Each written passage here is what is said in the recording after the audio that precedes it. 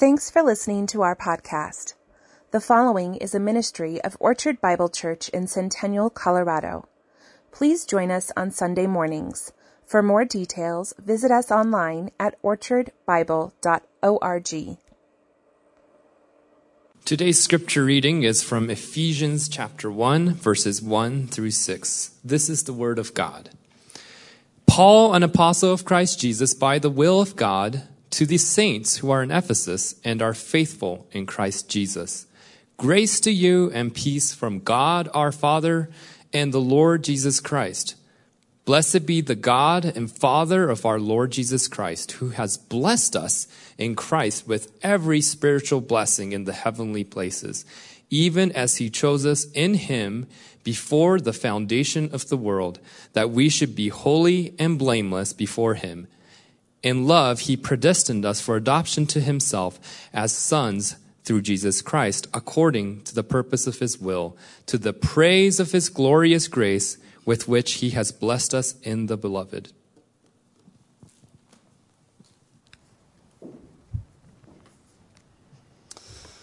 Let's pray. Our Father, we're so grateful to come in this new year to your word. We're grateful for what you've done in the past and what you will do in the future through Jesus Christ. And Lord, please strengthen us. Please open our minds, our hearts to receive this word this morning, that we might be transformed for the glory of Jesus. All for his sake. Amen. Please be seated. Well, Happy New Year, Orchard Bible Church. It's great to see you this morning. It's always exciting to turn the page and look forward to a new year of blessings and ministry from God's Word in our lives, especially when it coincides with a new preaching series that Ben mentioned begins today in the book of Ephesians, which, Lord willing, will take us halfway through the year to the end of June. And for a number of reasons, your pastors are confident that this will be a great word for our church.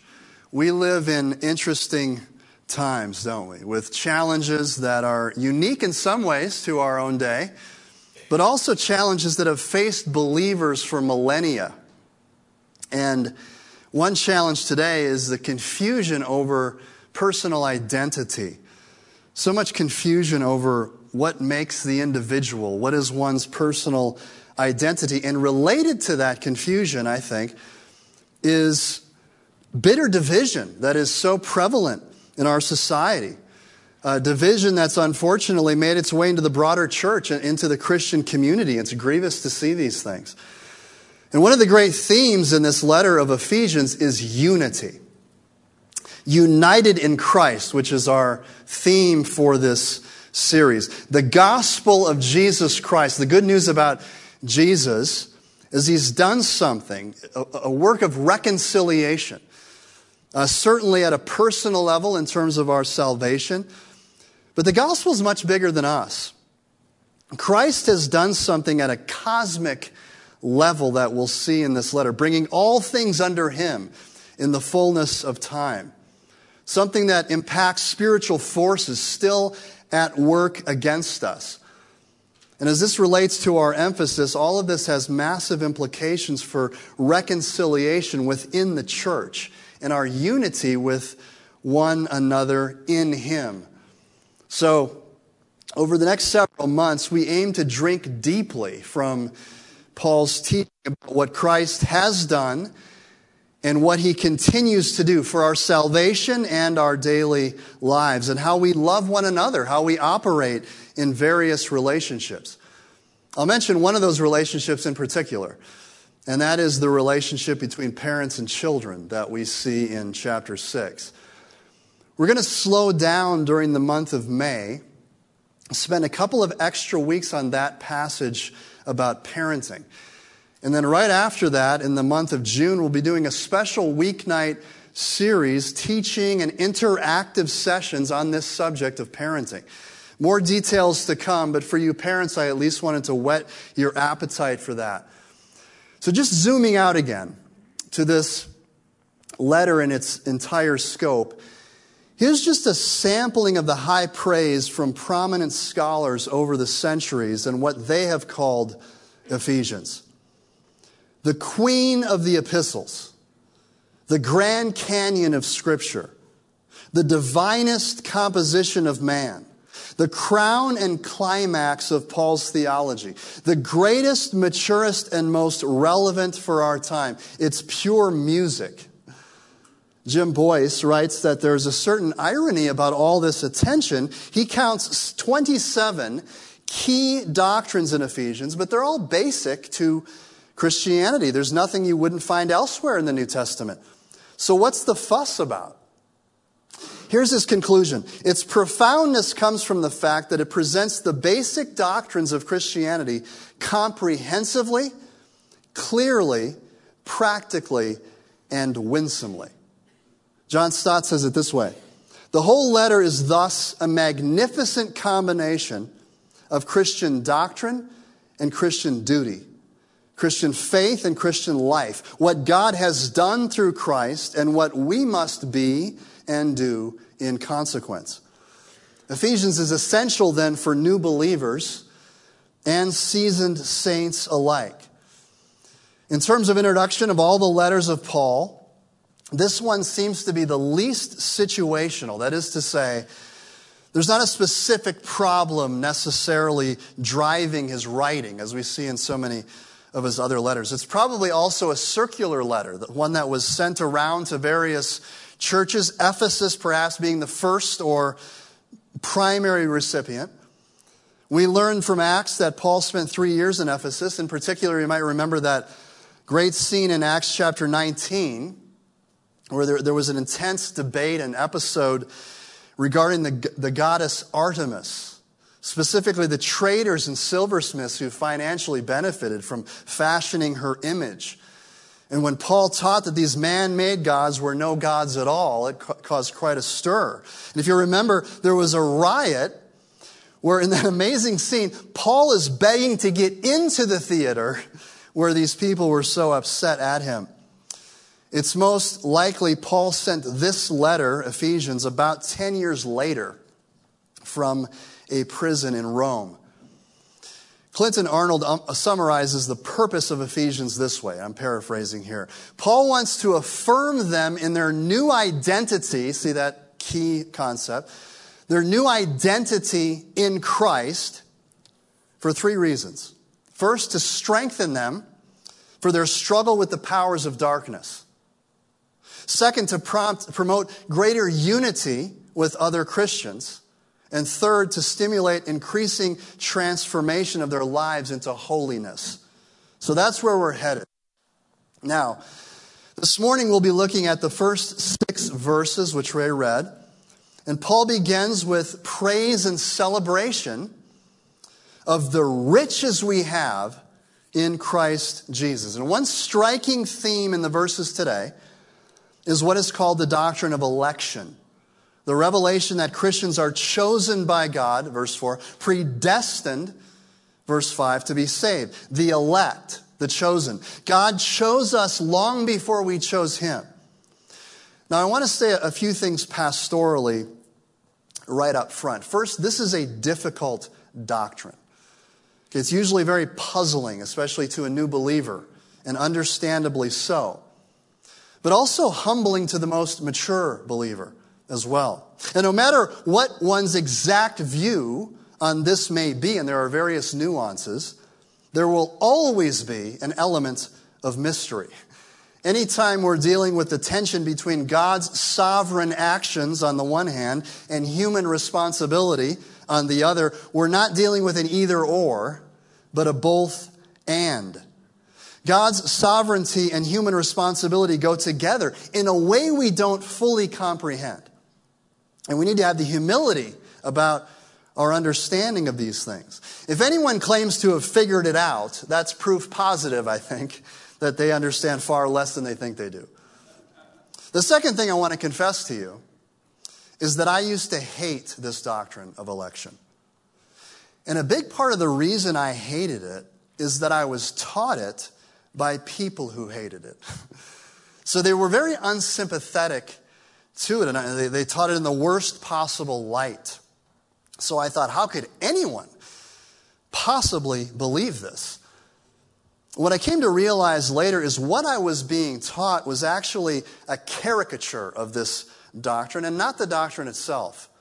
I was not taught it in the spirit in which the doctrine is presented in the Scriptures, and that makes a big difference.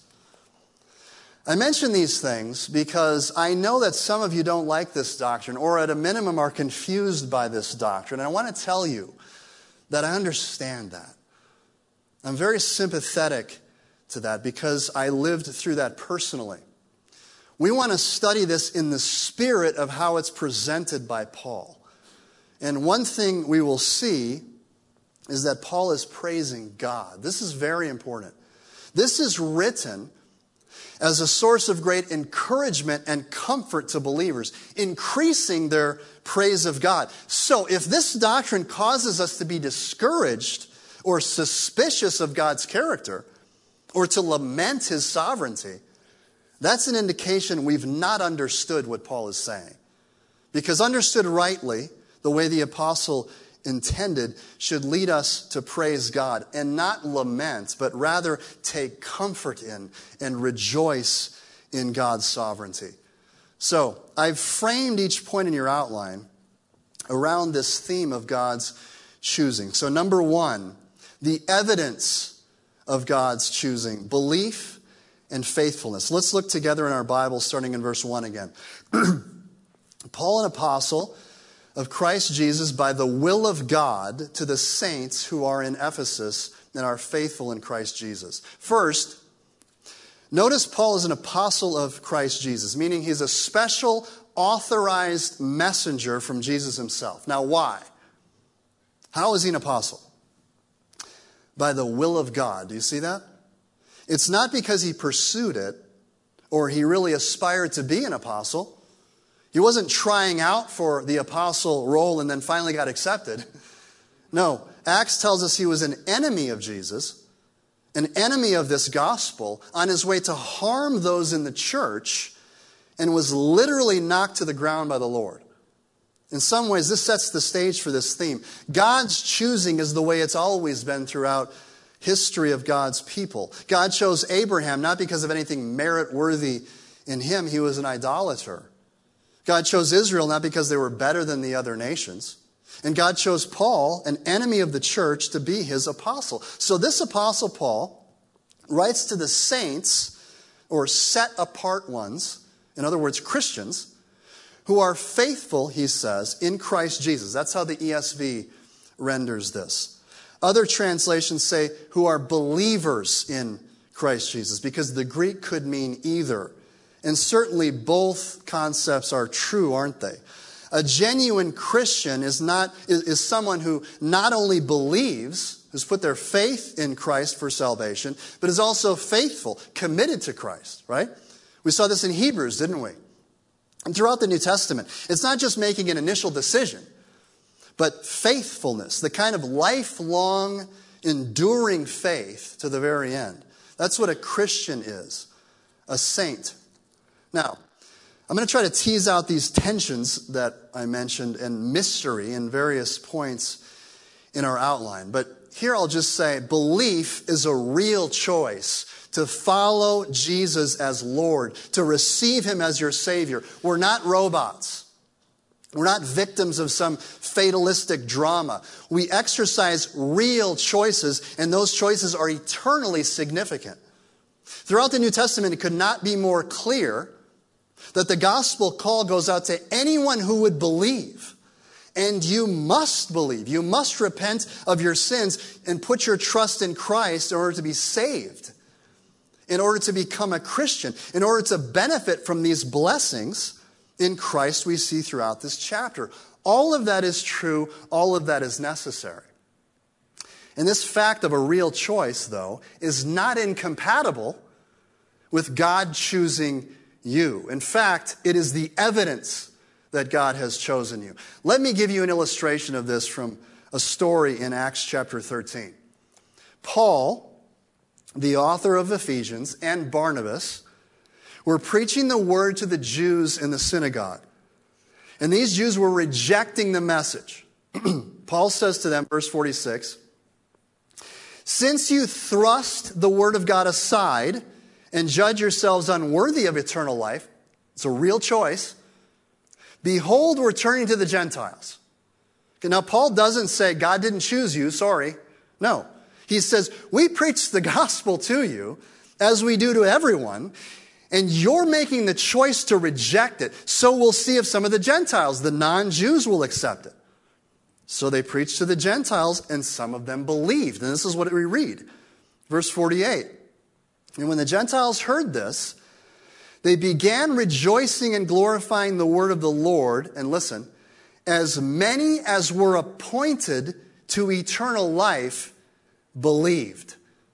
In other words, there were some who had been chosen by God, appointed to eternal life, and they believed the gospel. Now, it doesn't say, because Paul and Barnabas knew that God had already chosen, they didn't put much effort into the preaching because what's the point? God is sovereign. No. They're putting everything they have into this preaching. Paul is constantly praying for and pleading with people to repent and believe the gospel and putting his life on the line to do so, because that's how people get saved, okay? This is really important. If you want to understand the doctrine of election, you must see how the doctrine plays out in Paul's life, not just his teaching. So after they passionately preached to the Gentiles, and some people put their faith in Christ, after that happened, it's clear that those who believed were in fact chosen by God. So the evidence of God's choosing is really only seen after the fact. But note, it does not in any way undermine their efforts in evangelism or pleading with people to believe the gospel. So we must be careful never to get tied up in philosophical speculation and make unbiblical conclusions about these things. If this doctrine leads you to believe or think or behave differently, inconsistent with how Paul lived, and what we see in the New Testament, questioning God's character, or on the other extreme, minimizing prayer or evangelism, you've not understood it correctly. Okay, to be on the right track, understanding this doctrine of election, we need to follow not only Paul's teaching, but his example. And again, if you can't fully resolve that tension in your mind, join the group. And it really shouldn't surprise us that we creatures cannot fully comprehend the workings of our infinite Creator. So we see God's sovereign choice evidenced by belief and faithfulness. Number 2, the benefits of God's choosing. All things spiritual. Let's read in verse 2 together. Grace to you and peace from God our Father and the Lord Jesus Christ. Blessed be the God and Father of our Lord Jesus Christ, who has blessed us in Christ with every spiritual blessing in the heavenly places. Okay, grace is mentioned 12 times in the letter. And note that grace and peace come from 2 persons, God the Father and the Lord Jesus Christ. We are going to see all 3 persons of the Trinity in this opening chapter. It's very strong on the deity of Christ right up front. Christ shares the Father's power and authority. The lordship of Jesus is mentioned in every chapter and fleshed out in significant ways, not the least of which is his authority over the unseen spiritual world of principalities and powers. Now, regarding grace or unmerited favor, there's a sense in which God's grace comes to all people. Matthew 5, for instance, he makes the sun rise on the evil and the good. The rain falls on the just and the unjust. Regardless of your relationship with Jesus, God grants you the ability to take the next breath and to enjoy things under the sun in some measure. We call this common grace because it's common to all of his creatures. But there's another kind of grace that's different. A grace connected with salvation. And that grace he gives only to those he's blessed in Christ. Verse 3. He's blessed us with every spiritual blessing in the heavenly places. In the Old Testament, there were many blessings upon Israel many of which were physical in nature. The new covenant brings spiritual blessings. In verses 4 through 14, we will look at these this week and next. Election, justification, adoption, the forgiveness of sins, redemption, a future inheritance, the Holy Spirit. The list goes on.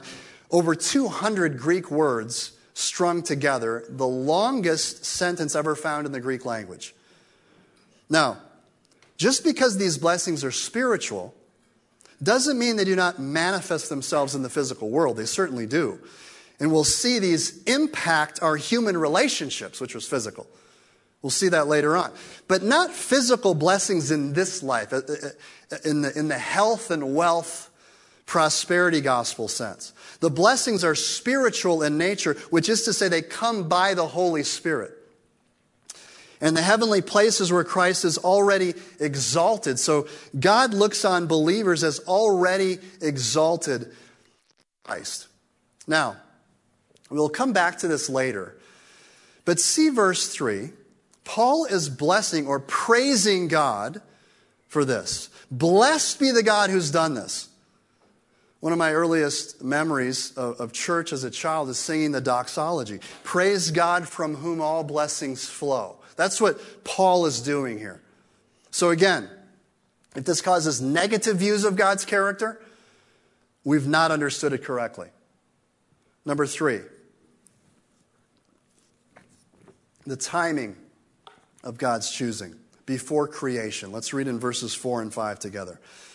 Even as he chose us in him before the foundation of the world, that we should be holy and blameless before him. In love, he predestined us for adoption to himself as sons through Jesus Christ, according to the purpose of his will.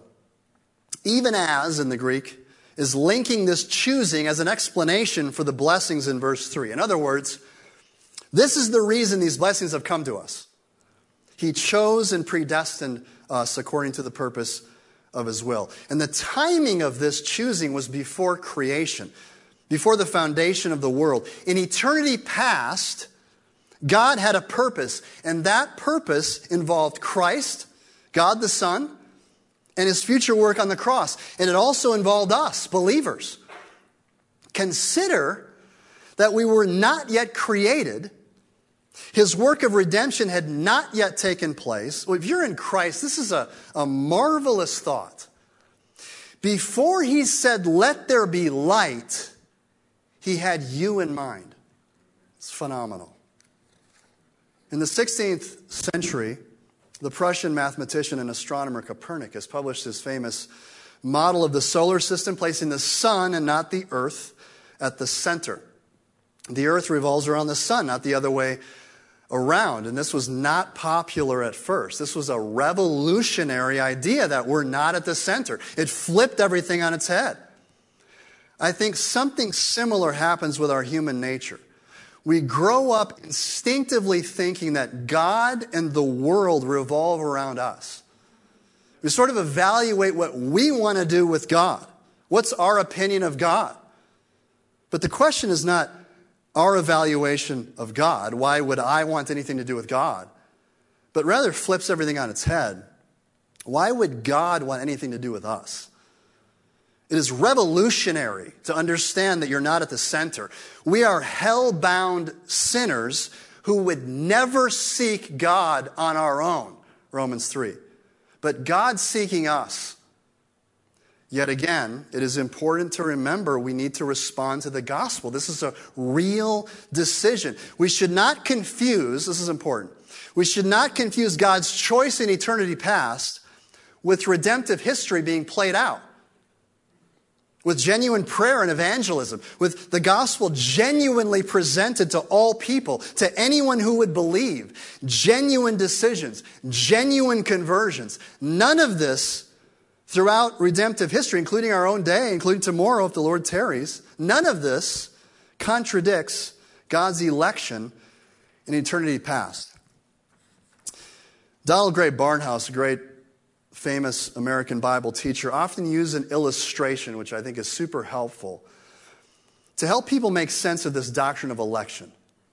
He asked them to imagine a cross like on the one Jesus died, only so large that the cross had a large door in it. And over the door were these words from Revelation: "Whosoever will may come." These words represent the free and universal offer of the gospel. By God's grace, the message of salvation is for everyone.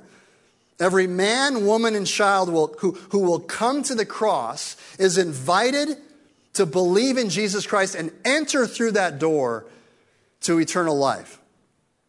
On the other side of the door, a happy surprise awaits the one who believes and enters. From the inside, anyone glancing back can see these words from Ephesians written above the door: "Chosen in Christ before the foundation of the world." That's why God's choosing is best understood in hindsight. It's only after coming to Christ that one can know whether one has been chosen in Christ. Those who make a decision for Christ find out that God made a decision for them in eternity past. In my devotions recently, I guess it's been a few months now, I read this in Stephen Smith's commentary on Jeremiah. So we come to Christ, and then we spend the rest of our lives understanding how Christ came to us. If you're in Christ, He came for you. Number 4, the location and agent of God's choosing: in Jesus Christ. Listen for a pattern here as I read from verses 3 through 6. The last part of verse 3: "Who's blessed us in Christ with every spiritual blessing in the heavenly places, even as He chose us in Him before the foundation of the world, that we should be holy and blameless before Him. In love, He predestined us for adoption to Himself as sons through Jesus Christ, according to the purpose of His will, to the praise of His glorious grace with which He has blessed us in the Beloved." All these blessings come to us in Christ. This sits on another doctrine called union with Christ. When we're united with Him in faith, we share all His blessings. Believers used to be in Adam, sharing Adam's life and the results of his sin. Now we are in Christ. Our status has changed, sharing in the benefits of Christ's life, death, and resurrection. This phrase "in Christ" or equivalent shows up 39 times in Ephesians. Lloyd Jones says it this way: if you leave out the "in Christ," you will never have any blessings at all. These blessings are all located in Christ Jesus. Verse 4 says God chose us in Him. He cannot choose anyone apart from Christ redeeming them. Christ is also the agent of choosing. Just like He's the agent of creation, as we see in John 1 and Colossians 1. All things were made through Him. So also He's the agent of election. We're chosen in Him, predestined through Him. So we cannot disconnect our election from the person and work of Christ. Now, some push this further and say that only Christ is elect. That believers were chosen, not individually, but as an unspecified group, chosen only in the sense that we're now in Him after we believe. This is called the corporate view of election. This view can be illustrated with people on a bus. Okay, like all believers are on a bus, and that bus is Christ. The corporate view holds that the bus was chosen, and everyone on the bus is chosen only in the sense that they're now in the bus. But the individuals were not chosen to be in the bus, but the bus was chosen. Okay, this is a great scholars, such as John Wesley, many others hold this view today. I used to hold this view myself and still think it's partly correct. Certainly it's true that Christ is the chosen one. We see this in 1 Peter and elsewhere. And it's also true that there's a sense in which the church is chosen as a group, the bride of Christ. But against this view, it also seems clear that we are also chosen individually. Verse 5, for instance, we see that believers were predestined for adoption. In other words, God predetermined that some would be adopted as His sons and daughters. Well, people are never adopted as a group, always as an individual. Furthermore, in 1 Corinthians 1, Paul says it was because of God alone that we are in Christ. So, chosen to be on the bus individually, to continue that metaphor. So again, it seems our location in Christ individually was something God determined before time began. Number 5, the goal of God's choosing, our holiness. Let's look at verse 4. Even as he chose us in him before the foundation of the world, that we should be holy and blameless before him. What is the goal of God choosing us?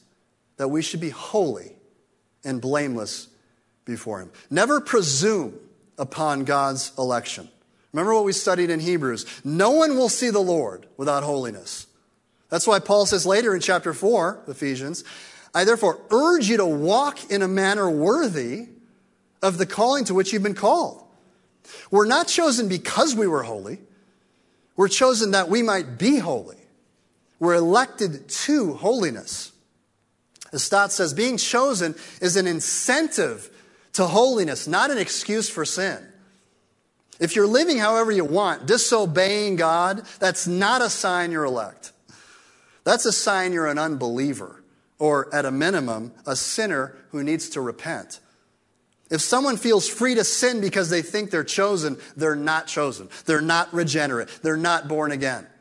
They're not saved. Because verse 3 says believers are chosen to holiness. As Boyce says, election to salvation and election to holiness go together. They're never separated. If we're not growing in holiness, we're not saved. We're still in our sins. And though Paul envisions this process of transformation to become holy, we're also chosen to be blameless before God on Judgment Day. This blamelessness comes because believers are clothed in the righteousness of Christ. His holiness is our blamelessness. Now, let's look at number 6, the basis for God's choosing, his love. Into verse 4, into verse 5. In love, he predestined us. Now, there's some debate to which phrase in love connects here, because it could go with the previous phrase, we should be holy and blameless before him in love, or I think better and more natural, the way the ESV clearly believes it should be rendered, connected to the next phrase. In love, he predestined us for adoption. The basis of God's choosing has nothing to do with us. We do not deserve to be chosen because of who we are innately or what we've done. We can take no credit whatsoever for being chosen. It's unconditional. And note this is important. It's not a cold-hearted determinism or some kind of impersonal fatalism here. The context of his choosing is love. It's not random or mechanical fate. As John Mackay says, where love is supreme, there's no place for fate. Now, Paul does not address the more speculative or theoretical question we might ask. What about people he didn't choose? What about those who are not chosen to be adopted, who are not loved in this way? This passage doesn't touch on that question at all. Someone might argue if God didn't choose some, then God's to blame because he didn't choose. But Paul does not draw that conclusion here or anywhere in the New Testament. The sinner always bears responsibility. So while it may not be philosophically satisfying to us, it's so important that we're careful not to say more than what the text teaches. Otherwise, we start contradicting other scriptures and promote a caricatured view of God and his election that pushes people away from this truth. The fact is, God is not obligated to save anyone. And he is not obligated to love everyone in the same way. All analogies break down, to be sure, but if you're a parent of a child, perhaps you can understand something of this special kind of love. Just because I have a special love for my own children doesn't mean I hate other children. As Harold Hainer reminds us, if God had not taken the initiative, no one would have his everlasting presence and life. The real problem, Hayner says, is not why God chose some and not others, but why he chose any. That's the real question. And those he did choose, he chose because of his love, which results in number 7, the relationship from God's choosing, our adoption, verse 5. In love, he predestined us for adoption to himself as sons through Jesus Christ. We see this choosing is in the context of a loving relationship as sons and daughters. Arnold says it this way: God not only chose us to be in Christ, but at the same time decided to bring us into a relationship with himself that could be best described by the metaphor of adoption. Through Jesus Christ, we have an intimate relationship with the Father. 1 John 3, behold, what kind of love is this, that we should be called the children of God? And such we are. This beautiful family imagery firmly counters any kind of caricatured view of predestination as cold and calculating fatalism. It's not that at all, is it? Jesus Christ is the eternal Son to whom all inheritance is due. Now we share in his blessings as children of God. One commentator explains, under Roman law, an adopted child acquired all the legal rights of a natural-born child and was released from the control of his natural father. The child also received the adopting parent's family name and share in the status of the new family. We've already seen justification, even though I don't think I used the word, but this standing blameless in the courtroom of God, as it were, on Judgment Day. As Matt Smethurst says, justification gets us out of the courtroom of God, but adoption brings us into the living room of God. I love that. What intimacy and belonging and security. Such a wonderful truth.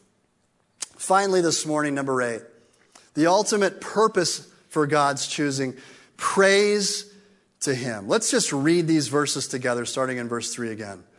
Blessed, or praise be, the God and Father of our Lord Jesus Christ, who's blessed us in Christ with every spiritual blessing in the heavenly places, even as he chose us in him before the foundation of the world, that we should be holy and blameless before him. In love, he predestined us for adoption to himself as sons through Jesus Christ, according to the purpose of his will, to the praise of his glorious grace, with which he has blessed us in the beloved. Listen to the great scholar I. Howard Marshall. Ephesians reminds us that for the New Testament writers, theology was expressed in worship. Studying theology should result in praising God. The ultimate purpose in all this is not about us. How could it be? It's all about him and his glory and his grace. And Paul cannot contain himself praising God. To him be the glory. John Stott reminds us this doctrine of election is a divine revelation, not a human speculation. It starts with God revealing these truths to us. It doesn't start with us conjuring up some theory. Here's why that distinction is important. I'll just speak personally. I used to really struggle with this doctrine. It was an unhelpful obsession, really. In hindsight, a big part of my problem, I think, is that I was viewing it as a man-made doctrine for me to evaluate, overlaying the Scriptures instead of God's revelation from the Scripture itself. If this were a man-made doctrine by some philosophers in a room coming up with some theory, I would feel obligated to nail down every detail, interrogating it until I fully comprehended it, which I could never do.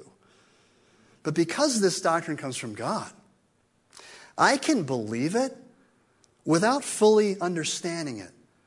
And there's a freedom that comes from that. Now, should we ask questions? Of course. Should we balance with other scriptures? Of course. I'm saying we shouldn't study deeply and always be refining our doctrine according to all scripture and our life. We should. And not just intellectually again, but equally important, as I've mentioned, examining the fruit of our doctrine, the fruit of our belief in our lives. If our theology causes us to think or act in ways unlike the New Testament, if it causes us to be lazy in prayer or evangelism, for instance, or to be unconcerned about holiness, then we need to reform. We're on the wrong track. But we also need to have the humility to recognize, brothers and sisters, that we're the creatures, not the creator. And we have profound limitations in our understanding. And we need to be willing to live with some tension and mystery. And I find freedom in that. Frankly, this mystery, in a strange way, makes God more attractive and worthy of worship. Think about it. If we fully understood God in his ways, he would be like one of us, not worthy of worship. To paraphrase D.A. Carson, perhaps for a God like this, it's less about him being fully understood than him being worshiped. And because he's blessed us, we bless him. We praise him. God's grace is glorious, is it not? This is our response as believers. Verse 3, that God may be praised for all this. Worship him. Believer, he chose us. This is a great comfort to us. All praise to him because we never would have come without him. And now we can be secure because of this in our salvation. Listen to John 6:37. Jesus said, all that the Father gives me shall come to me. And he that comes, I will never cast out. It's such beautiful words from Jesus, and words that really encapsulate this whole mystery in that one verse, doesn't it? All the Father gives me, the chosen, the elect, they will come to me. They will believe. They will trust in me. And I, Jesus, will never cast them out. What great assurance. The great Dutch-American theologian Gerardus Voss says it this way. I want you to listen carefully to this comforting and at the same time mind-blowing truth. He says, do you know how a Christian knows that the Father will never stop loving you?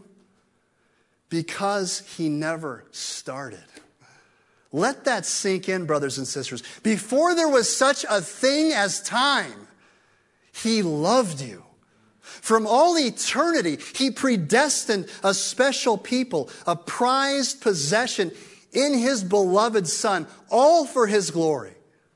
Sometimes you hear people who have a certain arrogance or smugness about this doctrine. That's inherently contradictory. People who understand this truly should be the most humble people in the world, to the praise of his grace alone. Let me return to where we started. What's the evidence you've been chosen? You believe. You respond to the gospel of Jesus Christ. And then by the Holy Spirit's power, you then walk in faithfulness to him. None of this makes sense apart from your necessary response, which the scriptures make clear and to which I call you to do right now. Whosoever will may come. So please come.